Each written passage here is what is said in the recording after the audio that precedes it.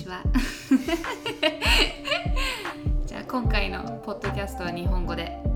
ンリーで、日本人の皆さんがこれを通して祝福されるように。アメンねで、トピックはなぜ宣教師になりたいと思ったのか、なぜ宣教師になったのかを話したいと思います。じゃあどうしよう。まあ、リンジ多分結構いっぱいあるからそうね、この流れでリンジに。じゃあさっきもずっと話してて、でその流れでもうポッドキャストにしちゃおうよっていうことになったので、今こうやって録音してるんだけど、まずラナと私の親は宣教師として日本に来て、そのお父さんはハーフで今アメリカで伝道師としてやってるけれども、もともとは2人ともアメリカにいて日本に宣教師として来るっていうことを決めてきて、うちのお母さんの方はお母さんの方のおじいちゃんおばあちゃんは宣教師としてアメリカから日本に来て、でそれで60年間ジェフがなんか持ってきてくれた。ありがとう。ジェフがお菓子持ってきてくれた。やったドーナツ美味しそう。はい、ごめんね失礼これ何なんかあるじゃん、録音でさ、こういう音聞くの好きな人。something R ASMR ありがとうジェフ。いいよ、大丈夫です。はい。そうでお母さんの方のおじいちゃんおばあちゃんは宣教師としてアメリカから日本に来てもう60年以上かな、宣教師として日本の地で仕えてきたんだけど、それが私たちのなんていうの背景歴史っていうか、だからなんか自分も教会にいてお母さんなりお父さんなりがしてることを見てる時に、私もこれしたいみたいなの思いが普通に自然にあって、でイエス様のことを伝えたいとかすごい思ってたし、小学校の時なんか福音に対して全く恥がなかった、だから誰かが私イエス様信じなかったら地獄行くのみたいなことを言ったらみたいなしかもバレンタインデーとかでさ、チョコレート作ってさ、その上にお父さんのさ、なんかメッセージが書いてあるさ。マジで？そう、うちも好きな人にお父さんのなんか書いてあるなんかメッセージの覚えてない、そんなことチラシみたいなのもあげて、まあ anyway そうだからなんか燃えてる家庭だったんだよね。でなんかやっぱりお父さん、みんなもお父さんの話を聞けば分かると思うんだけど、救いが起きてる証とかを聞いてきたし、その神様が働いてるっていうのをすごい聞いてきたから、日本がなんか難しいっていうのは本当にそのクリスチャンの学校とか、なんか違う教会の人たちから聞いてて、自分の家庭内では全くそんな話は、私が覚えてる中ではなんか日本人はこうだから難しいよね、こうだからみたいなので盛り上がることはなかったよ、イエス様やばいよねみたいな、で自分の中にもそれがあって、でやっぱり自分のいとこのリリアンなんかもすごい燃えてたし、そういうことがいろいろあって、自分は宣教師になりたいって思ってたんだけど、でもこれってなんか宣教師の子供みんな思うことなんだろうなって勝手に思い込んでたの、牧師の子供だったら牧師になりたいんだろうな、宣教師の子供だったら宣教師になりたいんだろうなって勝手に勘違いしてて、で高校生の時にクラスメートのその宣教師の息子さんなんだけど、その子が俺絶対宣教師なんか なりたくないみたいな、やっぱその自分の親がすごい辛い思いをしてきたし、いろんな大変なこともあったからみたいな、これ特別なんだと思って、自分がなんか宣教師の子供だからなりたいっていうわけではなくって、何か神様が特別に私の中にこの思いを入れてくれたんだなって思って、でハイ BA の GT、その Let's Be Friends、 日本のハイ BA 側では言うと思うんだけど、そこで初めて初めて人が救われる、なんか人をイエス様にその女子高生をイエス様に導いて、なんか導きの祈りをした時にもう超興奮して、やばいこれ一生やりたいみたいな、もう依存じゃないけど、なんかもうなんかやばみたいな、何これみたいな、すごいイエス様を自分が自己紹介できて、イエス様のことを、自分がすっごい好きなイエス様のことを誰かに伝えることができて、その人がイエス様と初めて出会う瞬間を目撃することができるってやばとか思って、いやレッツビーはやっぱりすごいいい経験だったと思う、いろんな人に対して、私も含めてだけど、そのやっぱりインターの子供たちが日本の中高行ってその集会に誘って、もう朝早くから起きてね、ですごいなんかそれを毎日やることですごいなんか心の中がすごいなんて言うんだろう、福音に対してもイエス様に対しても日本に対してもすっごいなんか燃えてきたのが本当にレッツビーを通してだと、なんかもっと燃えたっていうのがもうレッツビーだったんじゃないかなって私は思うし、すごかったもんね、すごかった。その時もやっぱ一つ覚えてるのはお茶の水集会があって、でなんかその前にお茶の水駅の前でチラシ渡してたんだけど、その集会のチラシもういっぱいあるんだよ、満杯にあるんだけどその日は結構チラシうまい方だったんだけどなんかその日は全然誰も受け取ってくれなくて、ただ一人だけ女子高生の子がもらってくれたの、1枚だけで、そしたらラナがその日連絡してくれたんだよ、その夜集会に来たよって、リンジーからもらったチラシで来たっていう子が来て、その子救われたかどうかは覚えてないけど、なんかその集会に来たんだよっていうことをなんかラナが教えてくれた時に、なんかやっべとか思って、何百万円も渡せた日もあったけど、その時は誰も来なかったけど、1枚で来たって、もう神様じゃんみたいな、なんかもうHe's got this、 もう神様なんだなみたいなの体験もしたし、やっぱ燃える瞬間がいっぱいあったよね。なんかいっぱいあったね、もうすごいいい刺激になったし、でもそこからやばいこれずっとやりたいっていう思いがあって、やっぱそのフルタイムでなんかこうイエス様に使うお仕事をしたい、その教会なりなんか宣教師なり、っていう思いがあって、でもなんか多分高校卒業した後にどうしようみたいな、みんなね進路とか悩むことあると思うんだけど、自分どうしようって思った時にこうデボーションしてて、でそれでそのデボーションの中でなんか自分の人生の中で全く変わらなかったものってなんだろうって思った時に、なんかこう付き合ってた彼氏とは別れちゃったし、家庭内でもいろんなことが浮き沈みがあって、なんかいろいろ変化がある、で自分の心も変化があるし、自分の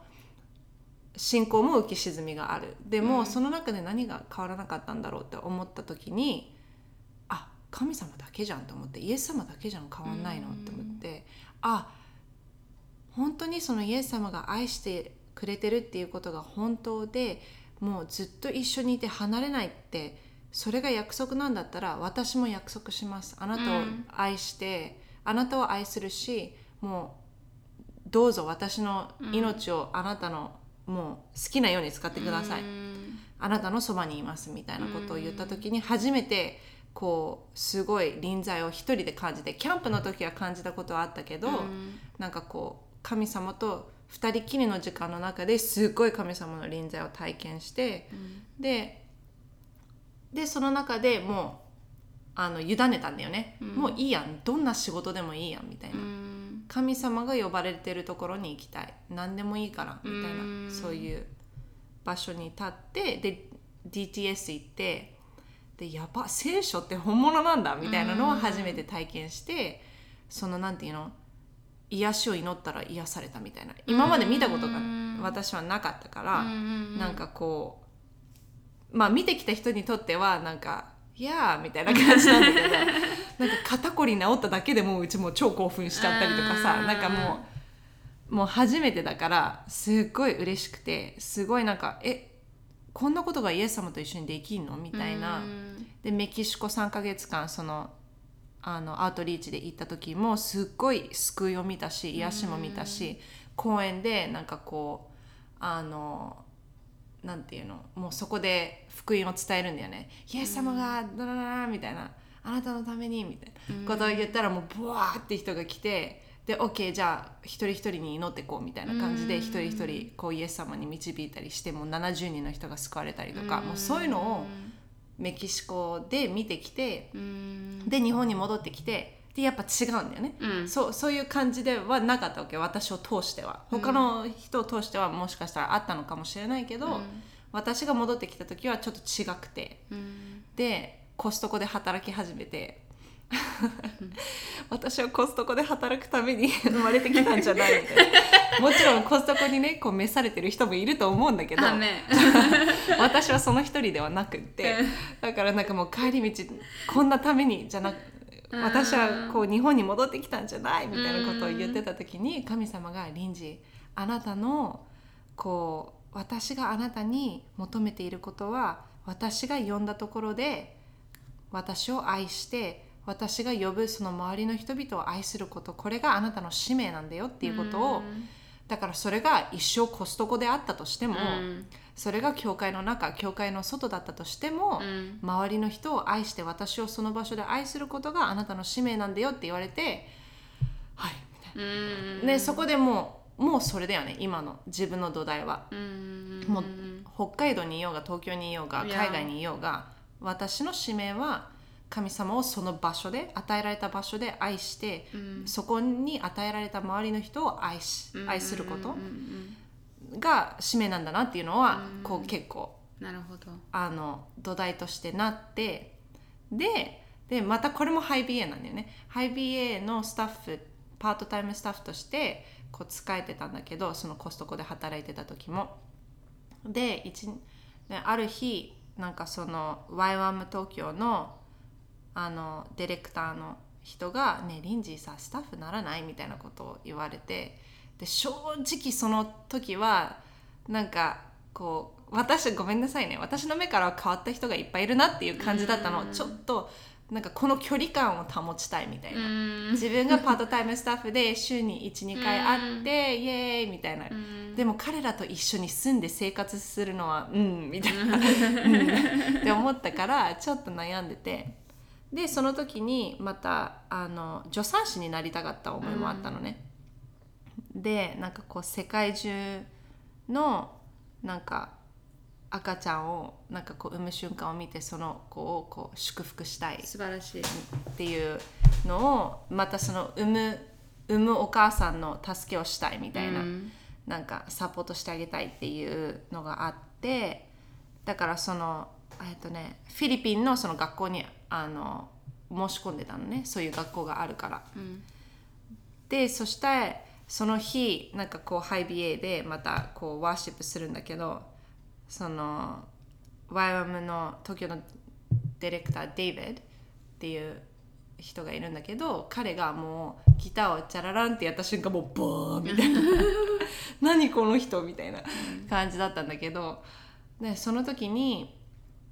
なんかやっぱモヤモヤしてて、心の中がどうしようフィリピンに行こうか、こう日本に残ろうか、何すればいいのみたいな、また悩んじゃって、でその中でなんか神様が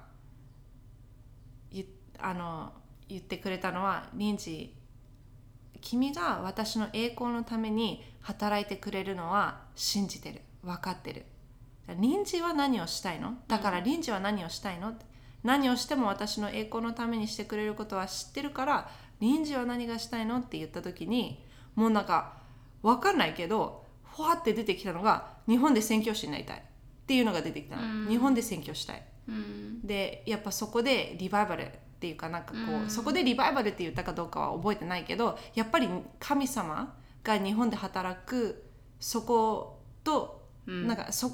こにやっぱり思いがあるっていうのが出てきて、じゃあフィリピンに行くの違うよねみたいなことを言われて、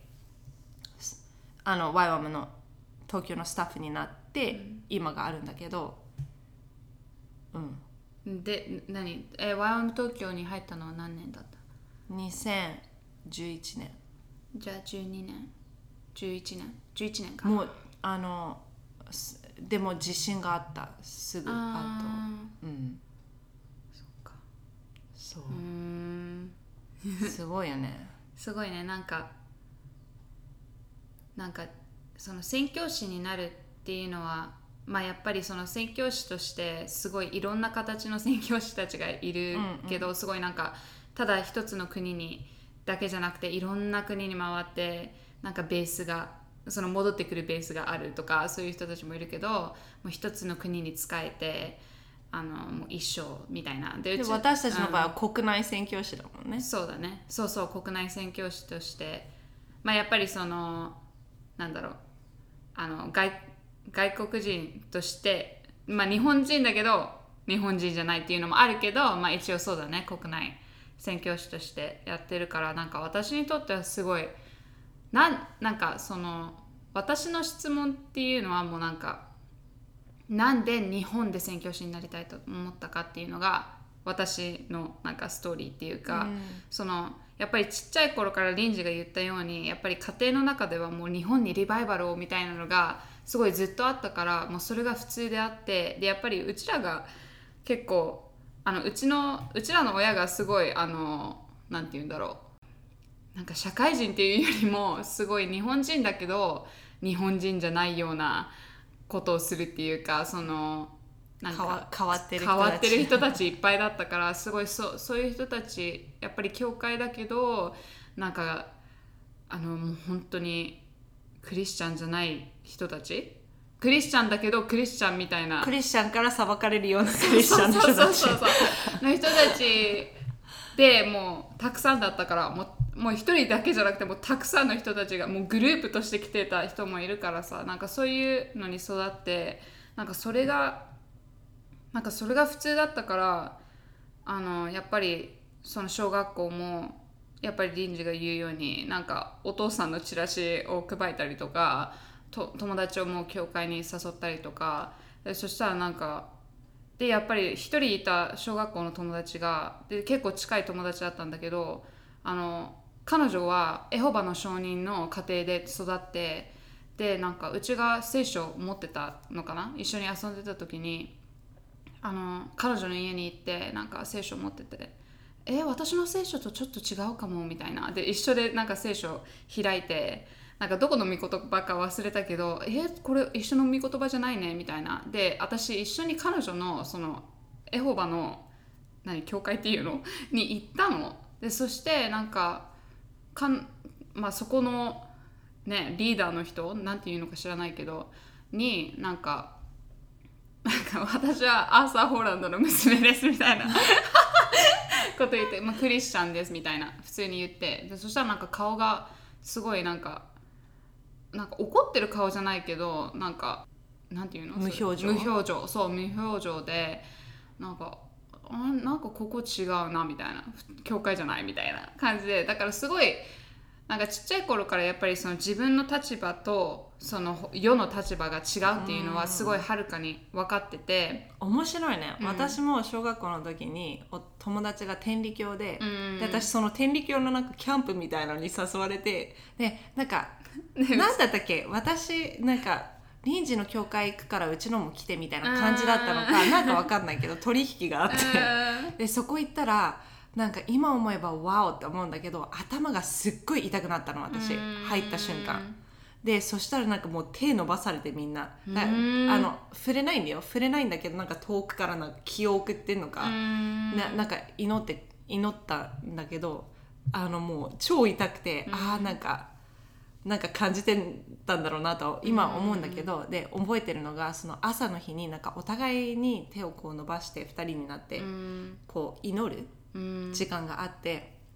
でも私その子に手伸ばしてイエス様これはあなたじゃないのだな、本当にごめんなさいみたいな結構若かったと思うんだけど小学校のでだからこの人今イエス様の皆によって祝福しますみたいなのを祈ったのをすごい覚えてるんだけど、面白いよね。よくさお母さん知ってたのかな、どこにいたのかなその時その立場にいた時お母さんはどこにいたんだろうって思う。でもやっぱりその日本の中でやっぱり神社とかもういろんなところにあるわけじゃん、でそこでなんかやっぱりそういう文化っていうかその宗教がすごい強いクリスチャンじゃない宗教が強い割にしてはすごい私たちはもう光っていうものを知っていて真理っていうものを知っていてやっぱり日本には救いが必要っていうのをちっちゃい頃からすごいなんか気づいていたっていうか、だからまあそれはそれでなんか日本が救われることに対してすっごい喜びを持ってたのは覚えてるし、見たいリバイバル日本にリバイバルが見たいっていうのもすごい強かった。でやっぱり高校卒業する前はもうやっぱりいろんな子たちがさなんかすごいいい大学に行きたいとかなんか医者になりたいとかなんかそういう夢がいっぱいあって、うちは全然なんか何がしたいのかもうわからない、どうすればいいのかわからないって思って、まあでも一応すごいスポーツが好きだったからスポーツはやり続けたい。でもスポーツそのバスケをやってた時にその試合の間に神様あなたに栄光を捧げるっていう意味はどういう意味ですかって言って、スポーツを通して栄光を捧げる礼拝するそれってどういう意味なんだろうってすごいなんかそれを思い浮かんで、そこからすごいなんか神様のために用いたいと思って、そこからすごいなんか神様に仕えたいっていうのはあったけど、でもまだ自分が好きなものをしたいっていうのもあって、で友達がその時にスポーツ DTS っていうのがあるんだよって言ったらちょっとチェックしてみればみたいな。でもうチェックしたなんかすごいやりたいと思って、で結局やっぱりそのスポーツ DTS 行ったけど最終的にはもうスポーツ全然関係なくてもう神様一途みたいな。でやっぱりもうスポーツはスポーツでいいけど、でもなんかその私が好きなことっていうよりもなんか私自身を神様に与えることがすごい気づいて、でやっぱりもうその自分を捧げたいっていうのがすごいあったから、もうリンジーと同じようにもうあなたがやりたい方に私を導いてくださいっていうのがもうその立場に入って、でその時は多分もう20歳でまあその後結構オーストラリアに2年半3年ぐらいいたんだけど、でもオーストラリアにずっといる間にもうずっと日本にアウトリーチを連れて行きたいとか、なんか気づいたのが私だけがその日本の知恵を持ってた子でそのベースの中でね、でなんか全然日本に対してなんか燃えてる人たちいないし、なんかすごいウェスタン西洋が多くって、なんか私はずっとオーストラリアにいた間にもうなんか日本のチームを作りたいみたいな、日本に戻ってアウトリーチしたいとか、そのオーストラリアからでもすごいなんか日本が恋しくって、なんか別にそれが私の実家があるからとか家族がいるからっていうよりも、その神様を述べ伝えたいっていうか、神様を日本人に述べ伝えたいっていう気持ちがもう全然離れなかったわけでも、なんか神様はそのドアをいつも閉めて、なんか私にとってはもう私もう日本終わりなのみたいな、すごい悲しんでた時もあったんだけど、でも神様はその時に日本を捧げてくれる私にって言われて、なんかでもすごいそれにはなんか私のね個人的なそのアイデンティティのこととかがもういっぱいあったから、日本を捧げるっていう意味はもう自分も全てっていうのがあったから、すっごいもう捧げるものとしてはもう私の全て、もう私のもうそこからっていうか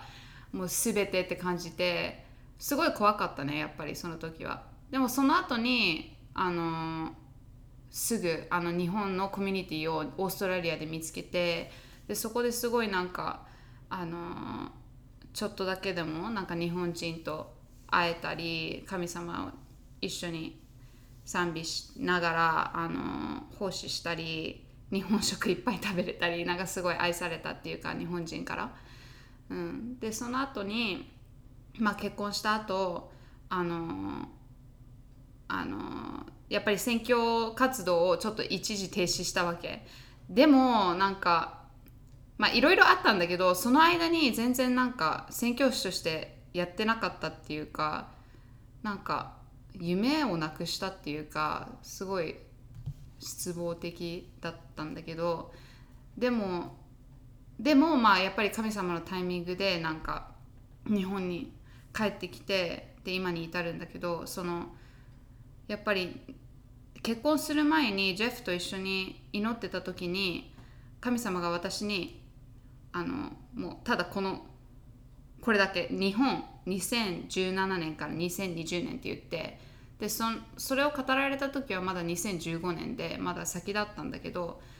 なんか将来日本にいるのかな、分かんないみたいな。でその時はもう一応置いといて、で数年後にまたその言葉が語られて、で2017年の間はもう1年間その日本に帰ってくるため、その YWAM 東京に参加するためにサポートレイズをしたのが1年丸々だったのね、2017年で。2018年に YWAM 東京に来て2年間、コミットして2020年までで、その後に北海道ってなって、だからすごい、私は個人的にも日本を手放したんだよね、でジェフもカナダ人だし、全然最初は日本になんか重荷を持ってたとかもないけど、でもなんか昨日も話してて、やっぱりリンジとうちがその日本のリバイバルのためにっていうのを、なんかやっぱりお父さんも彼の一生を日本のために捧げてるわけじゃん、神様のために。で私がジェフに、どうする、もし私たちの人生一生日本にリバイバルのためだったらジェフはどう思うって言ったら、いやもうここにいるからみたいな、俺はここにいるからみたいなこと言って、はんみたいな。なんか面白いよね。なんかこれからどういう形で私たちが引き続き日本にどのくらいいるかわからないけど、でも今はここにいて、でもすごい日本に対してなんかリバイバルのことがすごい出てきてるし、なんか、これからも楽しみだなって。楽しみねえ、めっちゃ希望ある、日本に、神様が日本にしたいこと、だから、神様あなたは日本で何をしたいですか？これを聞く一人一人を通して、神様あなたは何がしたいですか？今どうか語ってください、そしてその中に来る、どうせ私なんてとか私にはできないっていう思い、それはある意味プライドですから、神様悔い改めます、だってイエス様あなたが死んで葬られよみがえられて聖霊様を送ってくれたから、今の私たちがあって、私たちがすることすべてはあなたの益のため、そしてあなたの力から来る、あなたの恵みから来ることを感謝します、なので私たちの誤ったプライド、誤った謙遜を今あなたに委ねます、あなたに捧げます、許してください、どうか語ってください。私たちをどういうふうに用いりたいですか？このポッドキャストを聞いている一人一人を通して、あなたは日本で何をしたいですか？もしかしたらこれを聞いている人の中では違う国に呼ばれているかもしれない、それも祝福します。神様どうかあなたが語ってください。あなたの体の部分として輝き続けたいです。そしてあなたの皆を褒めたたえます。それがどんな国であっても。そして神様どうかあなたがこの日本にリバイバルをもたらしていますから、目を開いてください、耳を開いてください。私たちの心を開きます、救いを今日も起こしてくださることを感謝します、